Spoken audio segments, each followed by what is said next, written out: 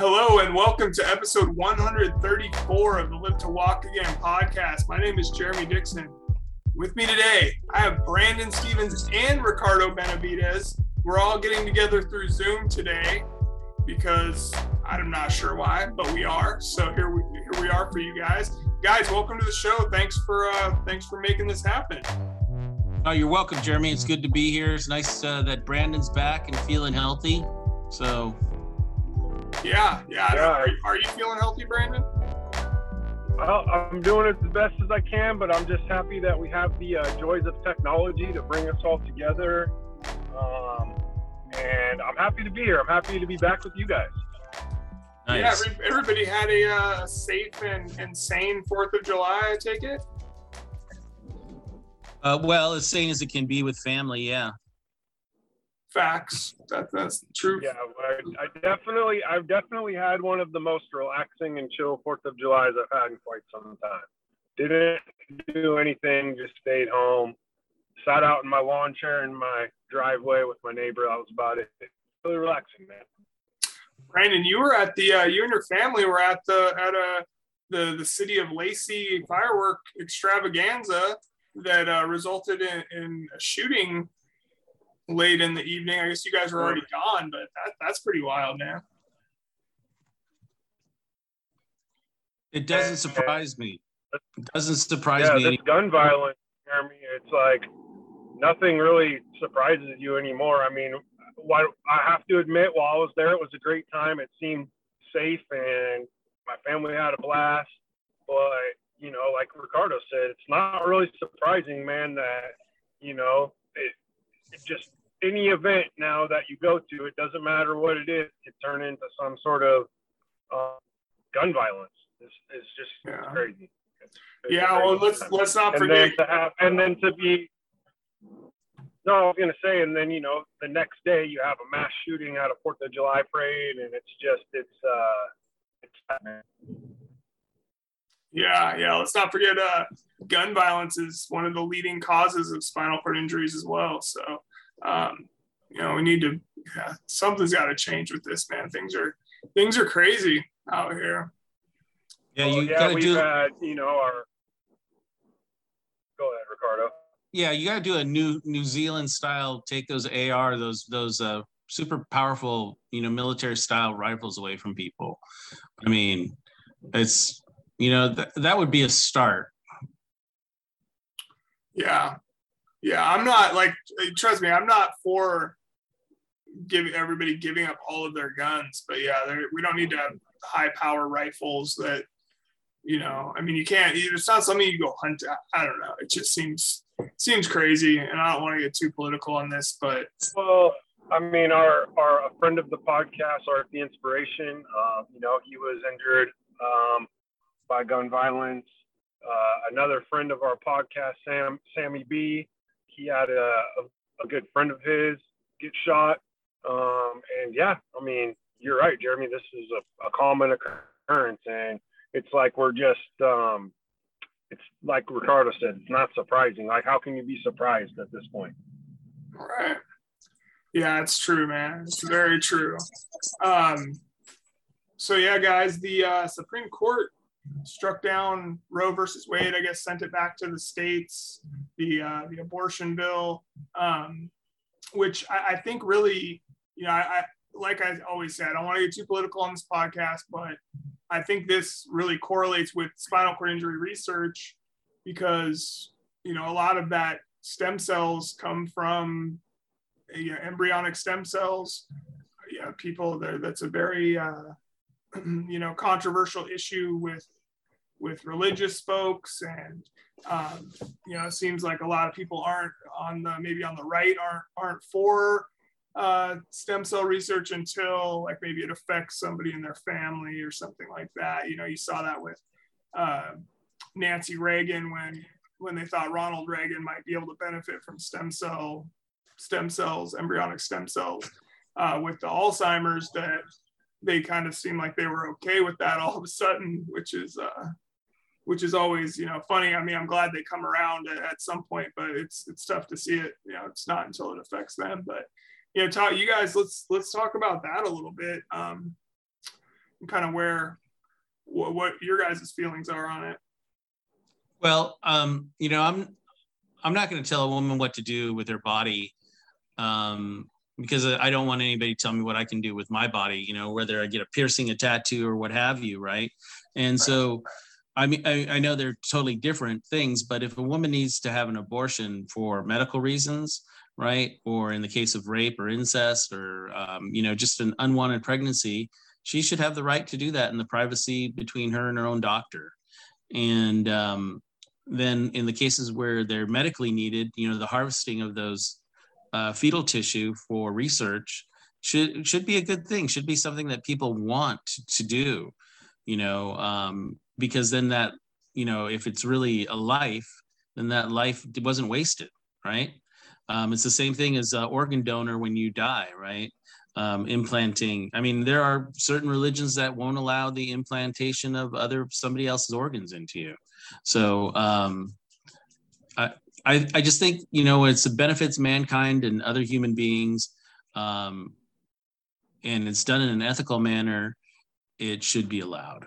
And you know, I don't want to like go down the whole road of religious reasons why it shouldn't happen or why it should happen, but you know, it's sad that we can't come to common sense solutions and practical applications of things like this. So, and where some dogma comes in and some religious beliefs overrule the rights of so many people, half the population, basically.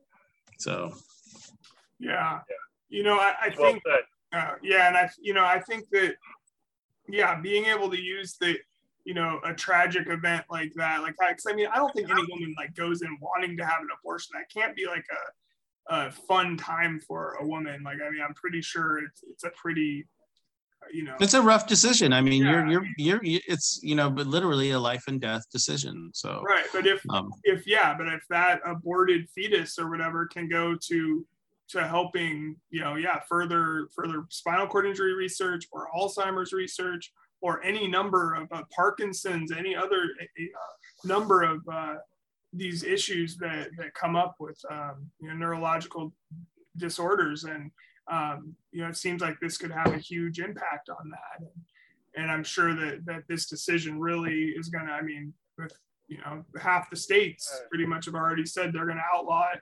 immediately or as soon as they possibly can. So I mean, that's a lot less for the spinal cord injury research industry to work with. So I mean, it's a shame, man. And all the other related sciences.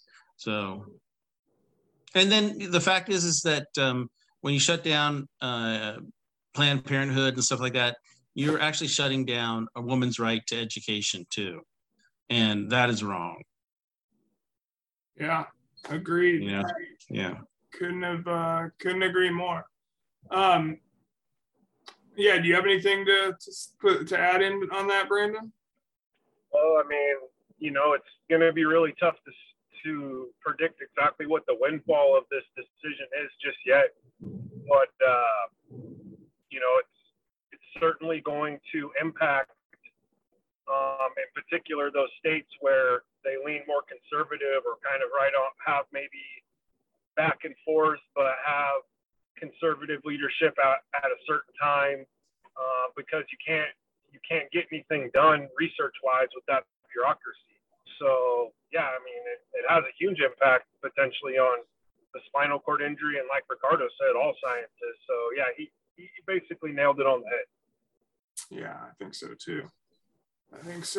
Well, you know, let's chat about our guest today, guys. And I don't think we're gonna do an outro. We're gonna wrap this up after we talk about our guy Stephan Gelle a little bit here. And I saw an article. I have a feed that comes through a Google Alert setup for spinal cord injury research that a lot of times we'll add in kind of feel good stories about folks that have spinal cord injuries. And I saw one about this gentleman named Stephan Gelle from out in Boston.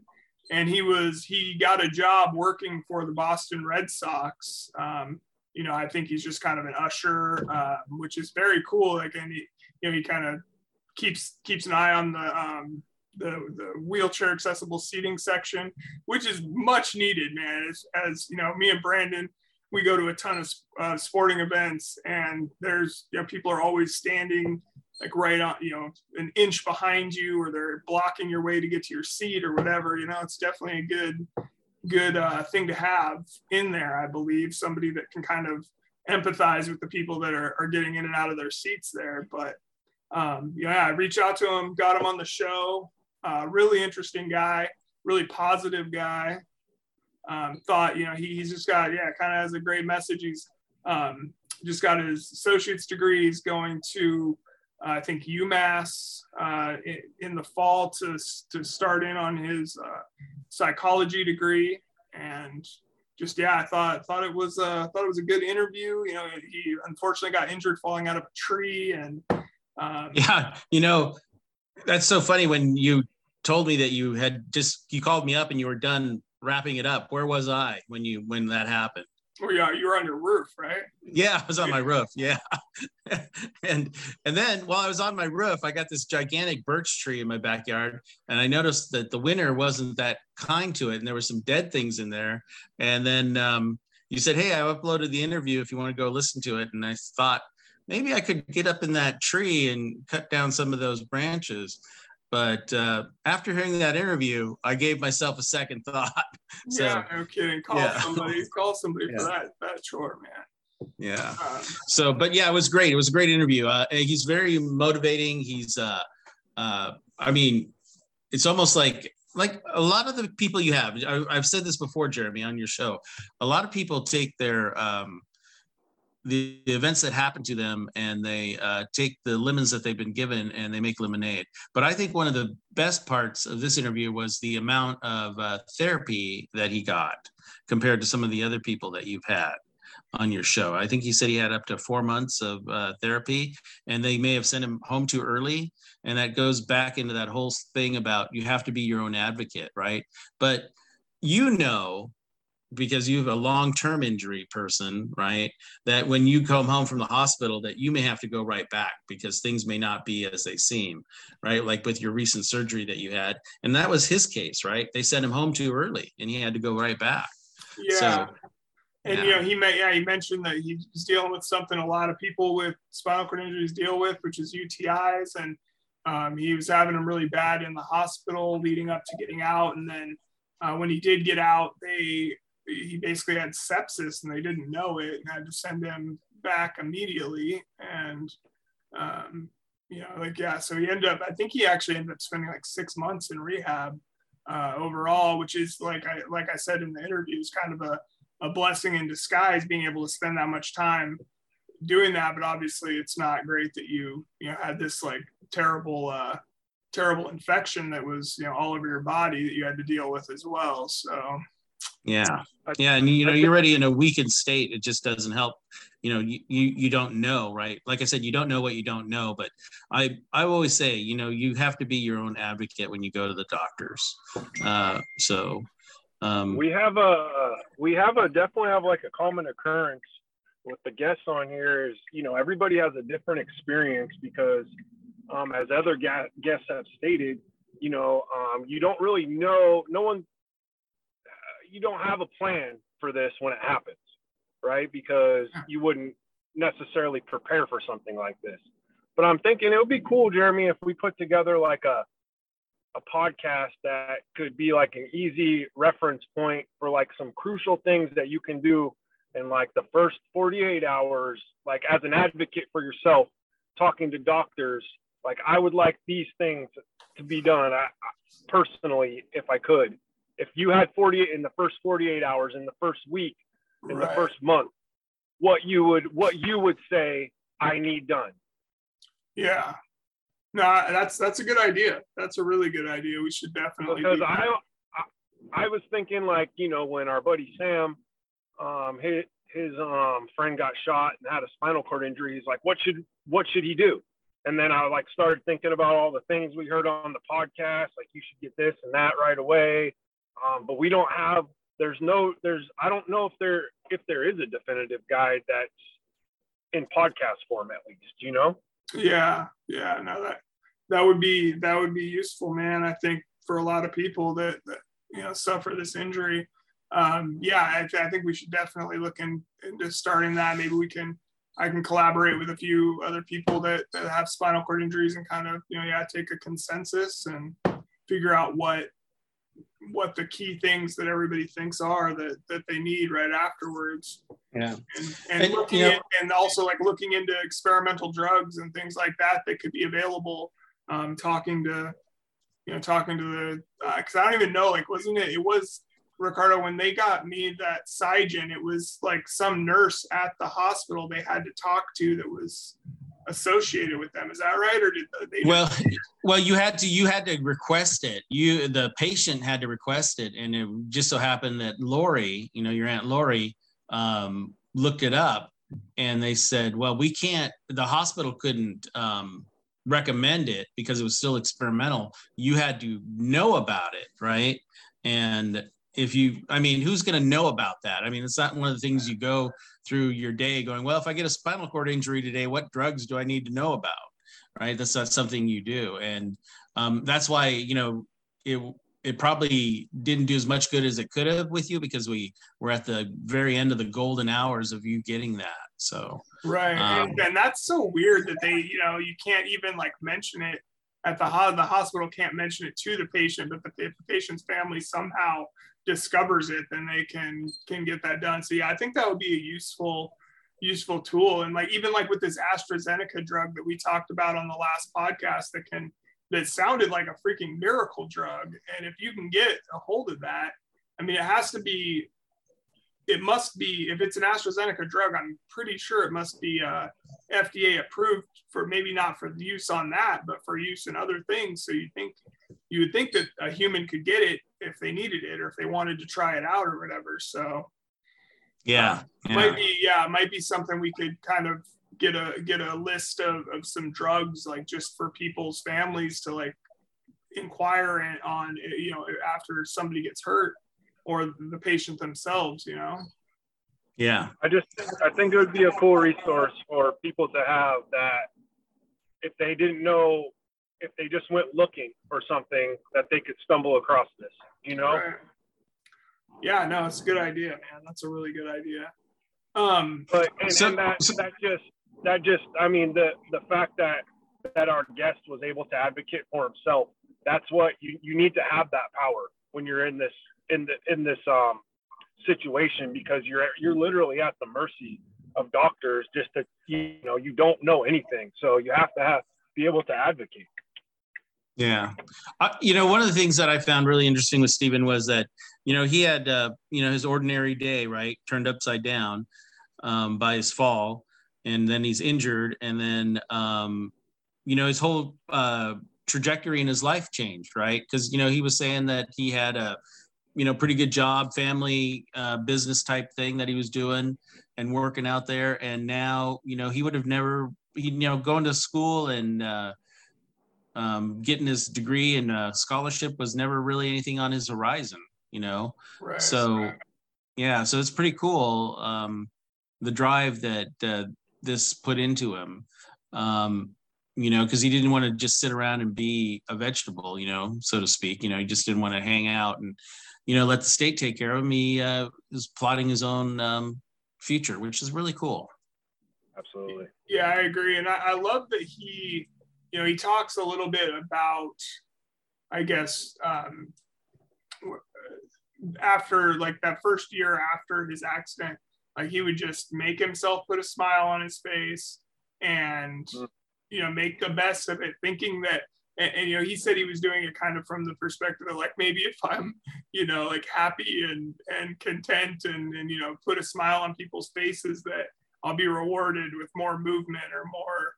And I know that, I think like after a spinal cord injury, you kind of like, when you're alone, in the dark at night by yourself, you are like making these like, I wonder if I do this, if, like, oh, you're talking to God, like being like, man, if I could just, just give me like a little bit more movement in my arms or whatever. Like you're just making deals, in your head kind of. And I could totally relate to what he was talking about.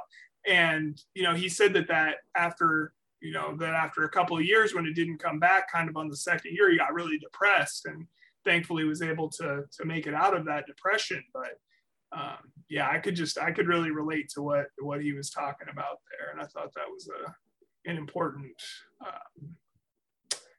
point to make. So, and just, the fact that, it's making the best of this situation while we have to, you know what I mean? So, but yeah, so I think this interview was great. I think everybody's going to enjoy it. And, we hope to definitely hear any feedback, and we will be back next week, hopefully in person. We got another great guest lined up, a young man named Mike Nichols, who got injured playing hockey in high school. Very, very, animated, like great guy. Like we had a very good conversation. And I'm excited about that one. We got a couple great doctors and researchers coming up. One person that I know I just sent you guys the article about it. So you probably haven't had a chance to read it yet, but a company out of, I believe, Zurich, Switzerland, made a almost like a vest with like sleeves that you can put on that's like very, movable, flexible, that will help you with balance and with like being able to reach for a cup or something without having to worry about losing your balance and falling over. Just very cool idea that I thought I really wanted to get these somebody from their team on the podcast. We have them. I have another. I mentioned it in the interview with Stefan. Some doctors from the University of Michigan have been studying how people with spinal cord injuries are actually happier and more content with their lives, I guess, than able-bodied folks, and kind of can appreciate the joy of life more. Which, and I guess, it makes sense because, we were all so close to death that, now you're just, it's blessings, man. So. Yeah, you got the do-over. It may not be ideal, but you have the do-over, right? Yeah, so that's, be watching for that. You guys, please like, rate, review, share the podcast. We appreciate all the help.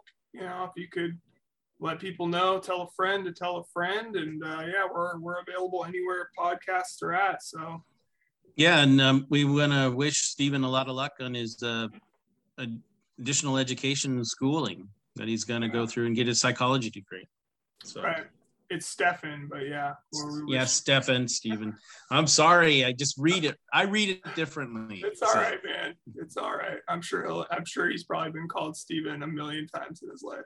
So anyway, we will, we'll get into Stefan Gelly right now. Guys, thank you for coming on, making this work. And we'll be back next week. Thanks, Jeremy. Thanks. Bye. This week on the Live to Walk Again podcast, we are excited to visit with Stefan Gelly. He's a spinal cord injury survivor. He works for the Boston Red Sox. He's a student. And Stefan, welcome to the show, man. Thank you so much for joining me. Thank you. I really appreciate you asking me to come on. This is pretty cool. So thanks for having me. Yeah, no worries at all. So, for anybody that doesn't know your story already, how did you get injured and suffer a spinal cord injury? Yeah, so May 4th of 2018, I fell out of a tree and I broke my cervical 5, 6, and 7, but it punctured my spinal cord at C7. So, and anyone that knows spinal cord, the Asia A and Asia B, it still confuses me. I've been told both, but I go with Asia B, but so C7, Asia B. But that was a crazy time, in my life. And, but that's what happened. I fell out of a tree. Oh, man. So, did you stay conscious the whole time? Like, I did for like, they estimate about 20 feet, and I was conscious for about 45 minutes, but then I fell out of conscious after that. But apparently, I was there under the tree for like hours before I was picked up by the paramedics and brought to the hospital. So was anybody else? So nobody else was with you, or you just kind of? No, no one was with me. Yeah. So a runner actually was on their morning jog and found me. And I think it was like 9 or 10 hours later that I had been lying there. So yeah, I remember just like looking up at the sky and like not really knowing what had happened to me. It was like really weird. I felt like my body was being like almost electrocuted in a way. Like it just, I guess, the nerves dying, like that's kind of what I felt like it was feeling like. And then it felt like my legs were like straight up in the air, but I was laying on the ground flat. So, and I've heard that that's a common like sensation, like when you get a spinal cord injury. So yeah. And, but I did fall out of consciousness, and it was like 9 hours, I think. Wow. And I went to a local hospital, and then they had transported me to Beth Israel in Boston, and so I think my surgery was like a full 24 hours after the actual injury happened. Wow. Yeah. Wow. So, so you live just outside of Boston, is that, or? So wicked exciting, actually. So yeah, I grew up like 45 minutes southwest of Boston, like closer to Providence, Rhode Island, actually, just north of Rhode Island. But I'm moving to Charlestown, Massachusetts, which is like right where Spalding Rehab is. And that's like a pretty famous rehab for, people that know spinal cord. It's like, they're always within the top 10, rehabs in the country. And when I went there, I was there for 6 months. I fell in love with the area. Like I love it's called the Navy Yard in Charlestown, and it's right on the water. And I just was like, one day I'm going to live here. I don't know how, but I'm going to. And fast forward 4 years, I'm actually in it right now. I'm in my apartment. So I'm still moving in. I haven't moved my bed yet because I just found a PCA like within the last couple of days. So I still require some morning help. So I'm still sleeping at my dad's house in Mendon, Massachusetts, but I have the keys and, paying for the apartment. So that's awesome. That's awesome. Yeah. So you went through rehab at Spalding there in Boston then? Yep. I was there from June 2018 to December. So the second 6 months of the year. Yeah. Oh, wow. It was a long rehab stay for sure, because I could not get like medically stable to leave. A lot of us suffer with UTIs. Mine just, for whatever reason, in that first year, were just out of control. I ended up becoming septic, needed PICC line, vancomycin for a month-long stint. And for that reason, I was in and out of the hospital. I ended up, being in rehab for 6 months. So they did try to release me once, and I went home with a condom catheter and a suprapubic tube, and which was so bizarre now that I look back on it, like, because I was septic and they didn't know it, which was also really weird that they didn't know that. But the next morning I woke up not okay, had to go to Brigham and Women, which is another prestigious hospital in Boston. And then they sent me right back to Spalding for a month of the Vanco PICC line. So it was a long stint. So I know what it was like, and you hear it from a lot of people with spinal cord injuries, what it's like when you first go home. It's a little nerve-wracking anyway, and then you like, that must have been terrible, man, going home and having to turn around and go straight back to the hospital because you weren't okay and probably didn't have any idea what was going on with yourself at that point. Yeah, it was bizarre. I mean, it was you hear stories that it's common that people go right back to the hospital, and I just the circumstance in which I left Spalding was a little odd, and now looking back on it, I don't think that maybe I should have been discharged to begin with. But like everything else function wise, like as far as like my rehab went, I was like kind of good to go. And that's why they were like, okay, like it's time for you to, discharge. But medically, I just wasn't ready. So, yeah. Wow. Yeah. I mean, I guess kind of a blessing in disguise on some level, getting to spend 6 months in rehab, especially, because I got injured back in 1998. And I mean, we got like 4 months of rehab then, and that was pretty long. And I know, you hear horror stories now about people getting injured and a couple weeks later, they're trying to ship them out. So yeah, it's crazy. I think that I do feel really lucky that I got that 6 months. But I think that should be like a standard, you know what I mean? Like it's such a life-changing injury, life-altering. It's so dramatic that 6 months is really, it's not that much time in retrospect. Now I've been injured for 4 years and it's like, 6 months. But I do feel lucky that I got to have a 6 months, because some people get like 8 weeks, right. And I can't imagine, I just would not have been ready at that time. Yeah, no kidding. So, when you did finally get discharged from the hospital and you went home, so you moved back home with your parents at that point? Yeah, so my apartment wasn't accessible. Boston, I didn't live in Boston. I lived in a town called Holliston, but before my injury. But Massachusetts is old, right? So like it's just not wicked accessible here. I think that they do a pretty good job at trying to make things accessible, but my apartment wasn't an accessible apartment.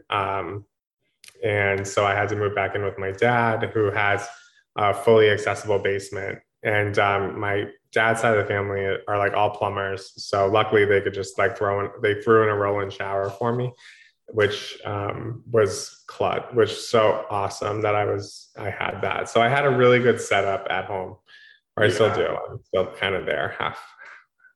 Well, yeah, I mean, that's nice that you had that option to go to. What, I guess, what was it like coming back into, from being, you go to the hospital, like last thing you knew, you're walking, first you were up in a tree, I guess. So falling out of a tree, and then all of a sudden, you need help with everything. I'm assuming you probably have caregivers in and all that sort of thing. Like, yeah. what? Yeah. So it was crazy. It was like, I couldn't, I tried to like look at everything with like humor, because that's like what got me through. I was actually in like really, really high spirits the first year, even with all the medical issues. I had this theory that if I smiled every single day and if I like laughed and kind of brought light to people's lives, I would like be rewarded somehow, with maybe more function or like walking or this or that or the other thing. And you just don't know what you don't know, right? You don't. And it wasn't until the second year that I really I kind of fell into a depression big time my second year. And then I was able to, come out of that and really hit the ground running with hit the ground running, right? Hit the ground rolling with what I wanted to do. I went back to school. I got my license and a vehicle. But yeah, there was a lot of ups and downs that first 2 years, medically and psychologically, for sure. Right. I needed help in the morning and at night. I don't need any help at night anymore. I still require some help in the morning. I've gotten ready in the mornings by myself, minus the bowel program, and like I can do it, but it's just so much easier just to have that extra set of hands and like get out the door, because before my injury, I was able to I'm a late person, and I was able to get ready in like 12 minutes flat, like shaving, showering, the whole nine. Right. And because I would usually jump out of bed already late for something. So you get really used to like getting ready quickly. And so now that I come home and it's taking me 2 hours in the morning, that was like, really difficult to get used to. But now I have it down to like an hour and a half from start to finish, which is pretty good. Nice. Yeah, that's a good time frame for, that's pretty speedy actually for a lot of people I know. have pretty lengthy morning routines. So, and speaking of, you talked about kind of, you put a smile, you made sure to smile every day and try to make other people smile and laugh or whatever. I just read an article that a research study out of the University of Michigan found that like people with spinal cord injuries, I think, are like actually happier, or like can still reach like I guess I don't even know what the word, maximum happiness. Yeah, something like that. A little easier than people that are able-bodied, which I found very interesting. So I'm trying to get the author of the study on the show to talk about that a little bit too. But that's funny that you said, because I did the same thing. Like I just felt like, I could have a real shitty attitude and, be upset about stuff, or I could just, put a smile on my face and keep moving forward.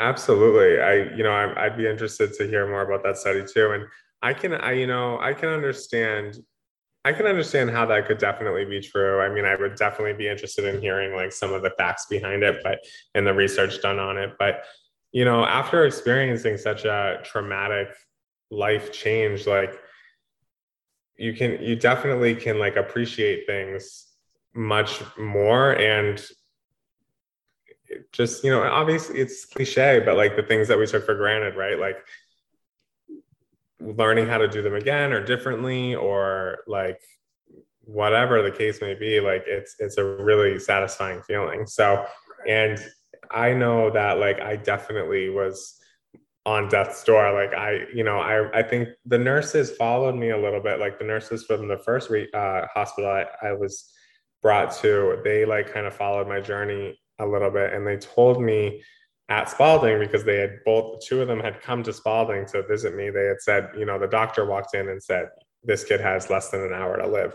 So hearing that, I was like, wow, I was that close to death. And I get to live today. And I think that that's a really beautiful thing. So I'm not going to like waste that opportunity. And I think a lot of other people with spinal cord injury also feel that way, that they're not going to waste the opportunity to continue to live. Right. Yeah, no, it's well said for sure. I couldn't agree more. And I saw, like, the reason I reached out to you, Stefan, was because I told you I saw a news segment that they did on you, one of the local news stations there in Boston. And they, I want to get to the Red Sox stuff in a minute, because that's like my dream, man.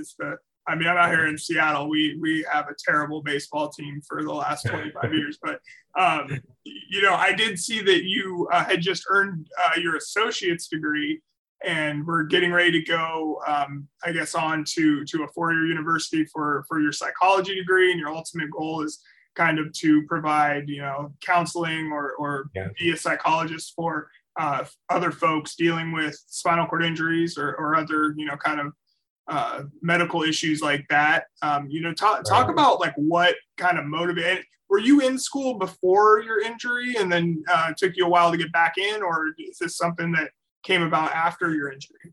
No, so actually I was in HVAC and plumbing. So like I had said earlier, my whole dad's side of the family, they own a heating, air conditioning, and plumbing company. So I had fallen into that. My story has even before my spinal cord injury, just like everybody, it has a lot of ups and downs. And I kind of got stuck in the routine of, I ended up like, years ago, I ended up moving home from Florida because I had moved down there, didn't work out, came back home. I ended up working for my family for a little while, which ended up turning into like kind of getting stuck there, not stuck, but there was room to grow, but it wasn't like my passion. But I didn't, I needed to pay bills, and life just continued to happen. So I had to continue to work, living paycheck to paycheck. So I wasn't in school. I had done no schooling. I had some like refrigerant licensing and licensing in HVAC and plumbing, but nothing like academic, I guess. And so when I got injured, I really took that opportunity to be like, okay, what is it that I want to do? And counseling always was something that I had thought, like from the time I was younger, that maybe it was an interest of mine, but I knew it was a long road, and I just didn't really have the time to do it, honestly. Like I mean, other people make it work, but I didn't before my injury. So I took the opportunity of being injured and being out of work to go back to school. And so I went to a community college. I went to Mass Bay Community College in Wellesley for 2 years. I just finished, and I got my associates and a full ride to UMass Boston with the Foster Furcolo Scholarship. He was a governor in Massachusetts, I guess, and he had like created the community college program. So one community college graduate receives the scholarship and goes to a state school of their choosing. So I'm wicked excited to like be going to UMass Boston in the fall. I'm 29. I just turned 29, so I feel old, and I'm not going there for the college experience or to party, obviously. But I'm excited to get an education and like pursue something that I never really saw for myself before. So that's another thing about spinal cord injury. It really can open doors, that were not necessarily open before. So, yeah. Well, yeah, and talk a little bit about, because you figured out that you wanted to go into psychology, and then I'm sure you look in that space. There's like no, like, at least not that I know of any, at least that have been advertised to me, that are in this situation, that have a spinal cord injury, that can talk and have a like experience with, and understand what somebody in our situation is going through. So I think that's a great opportunity to get out there and do that.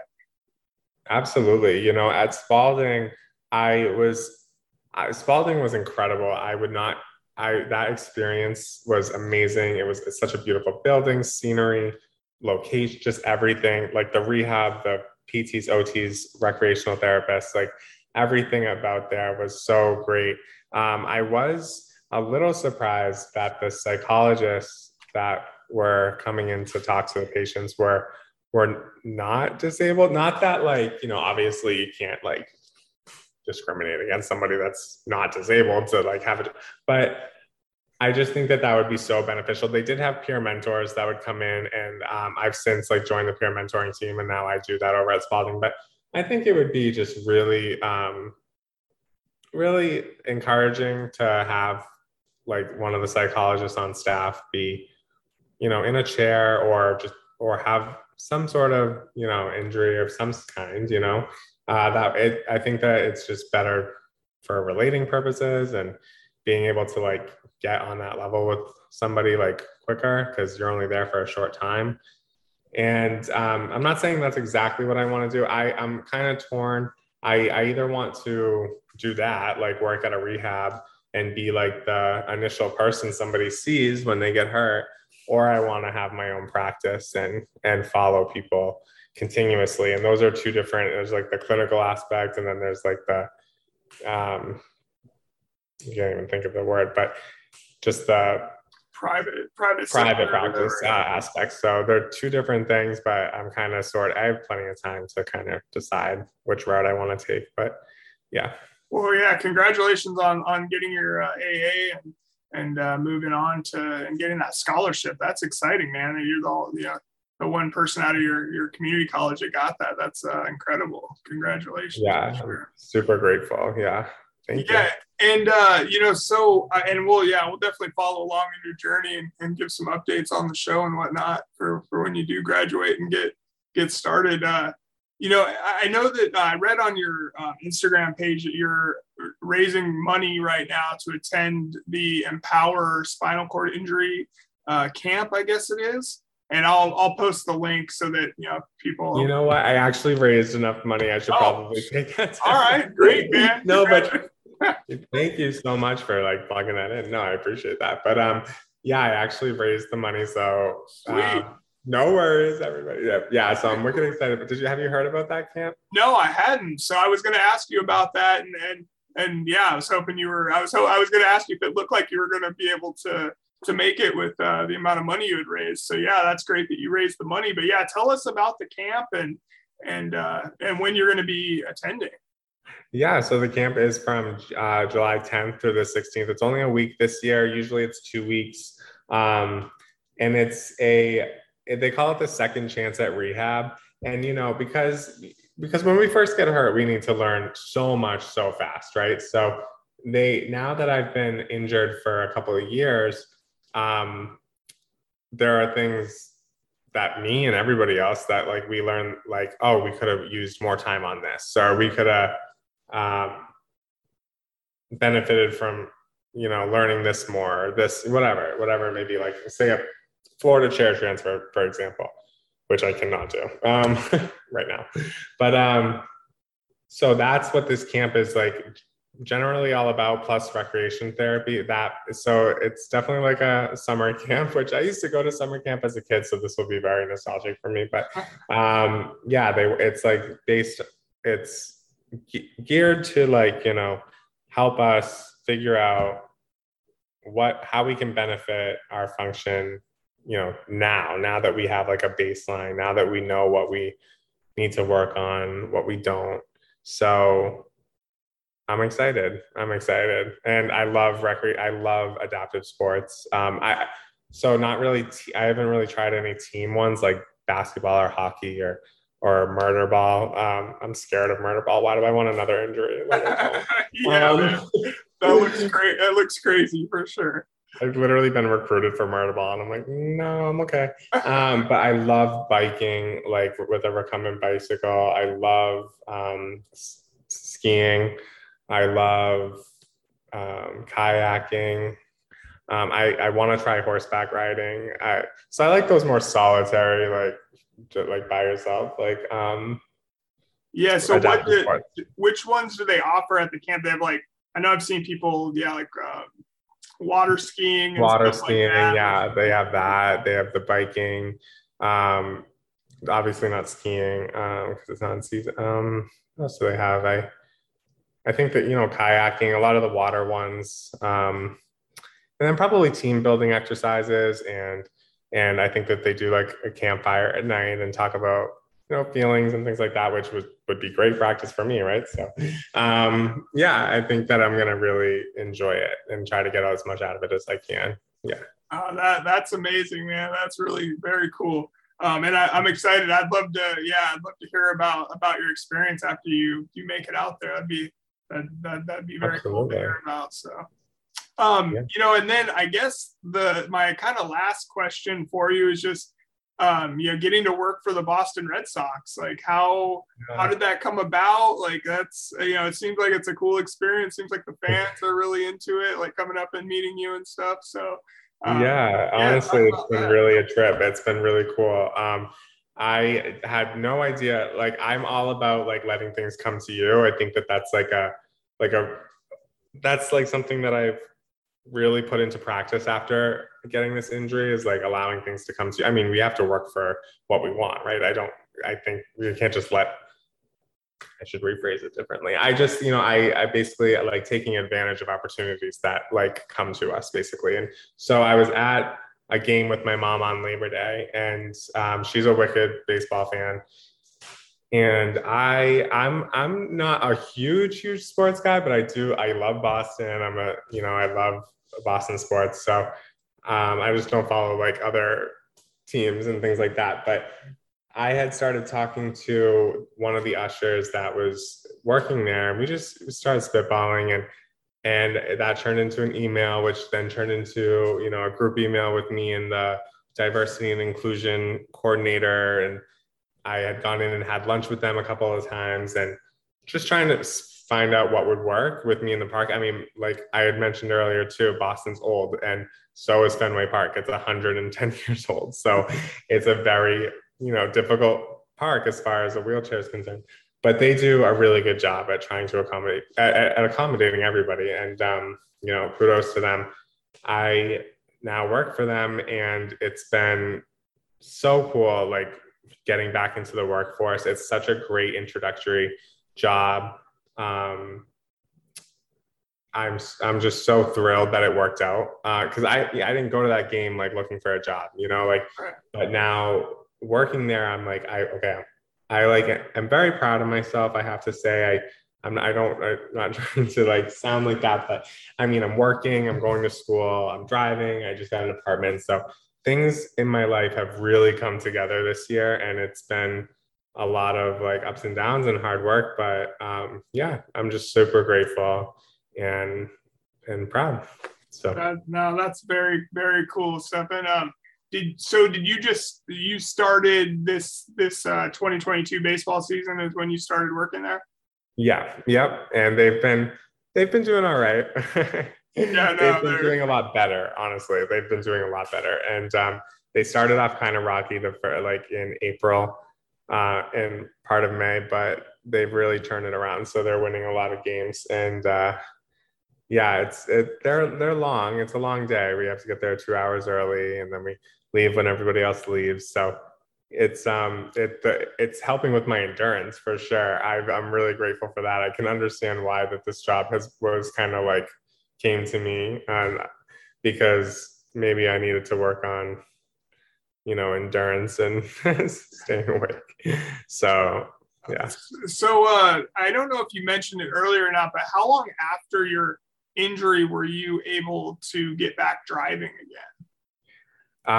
It was 2 years. I was very adamant like that was going to be a part of my future. When I was in rehab, I got hooked up with I don't know what her title is now. Or I don't know what her title was, but I had gotten hooked up with somebody that worked in the outpatient floor of Spalding, and she kind of specialized in the setting you up to like go that route. And I was like, I want my license this year. And she was like, okay, that's like a huge, I mean, she's like, good luck, I'll give you all the information. But yeah, that didn't work out. The first year I was, it was impossible to do that. But I got it the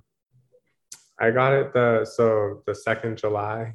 Yeah, so I got injured in May, and I think like 2 Julys later I got it. So it was like 2 years. But it was a process. I had to take driving. I'm not driver's ed, but I had to do driving time again. I had to take a driver's test. I had to take a road test, which was like so nerve wracking at 20. I was like 26. I was like, and I was like, I have to take a road test right now. I don't know if I can do this. And with hand controls of all things, and it obviously went well. And now I'm whipping around the city in my minivan. And let me tell you, I love my minivan. Love it. Love it. I love it. People like make fun of me because I'm like, yeah, I make fun of myself. I'm like, I have a minivan at 29, no kids, but I could not care less. It's my favorite thing. That's awesome. There's some pretty great ones, man, for sure. That it makes me think of one more question that I wanted to ask you though. You get injured in May of 2018.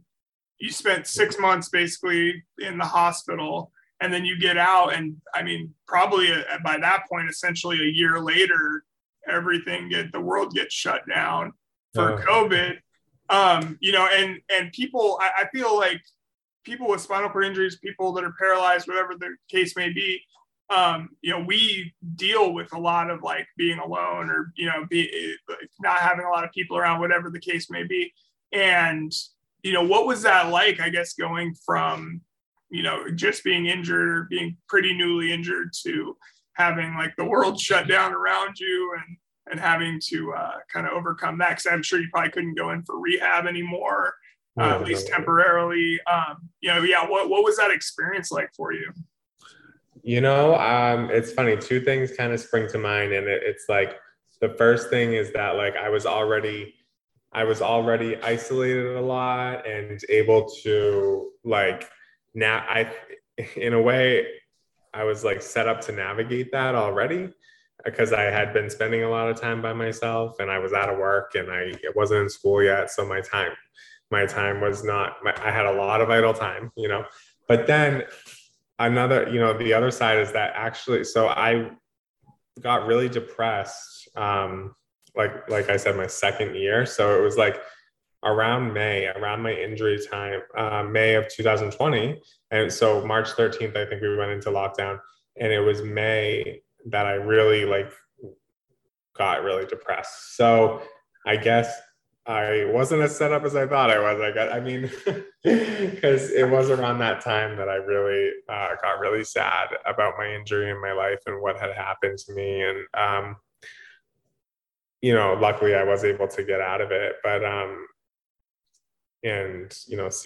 saw a therapist. I got on Prozac. Honestly, I don't know if that's TMI, but that helped me a lot. So no shame in that. But yeah, COVID was tough on everybody, right? I think it was just really hard. I never got COVID, knock on wood. Yeah, no kidding me. But I was, really nervous about it because of our respiratory systems. And I was like, oh my gosh, what's happening in the world? And it was just so bizarre. And I couldn't see my family or friends and just stuck in the house. But I was used to everyone else's lives moving on around me and me feeling kind of stuck. So in that way, I feel like the alone time, I don't want to say it didn't bother me as much because I did, get sad, but I don't know. I honestly am having a hard time putting it into words, but yeah, it was hard.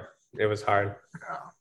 Yeah. Well, and coinciding with that kind of second year anniversary of your injury, everything going on lockdown, that's got to be terrible tough. too, right? Yeah, that's got to be tough for sure. But, hey, it sounds like you're doing great now. Like, I know, just when you were describing that you were in your new apartment there, you just see the joy on your face with that. And, sounds like things are really going in a good direction for you, Stefan. I appreciate you coming on the show, man. Thank you so much. And you're so welcome. We'll definitely keep in touch and, hopefully, yeah, we'll hear about the Empower Camp and all of that sort of stuff down the road. Yeah, absolutely. Anytime. No, and I just want to say thanks again. I appreciate you talking to me and yeah, chatting. All right, man. Well, until next time, thanks so much, Stefan Gelly. We will, definitely keep in touch here. And thank you again, man. Awesome. Thank you. Talk to you soon. Yep.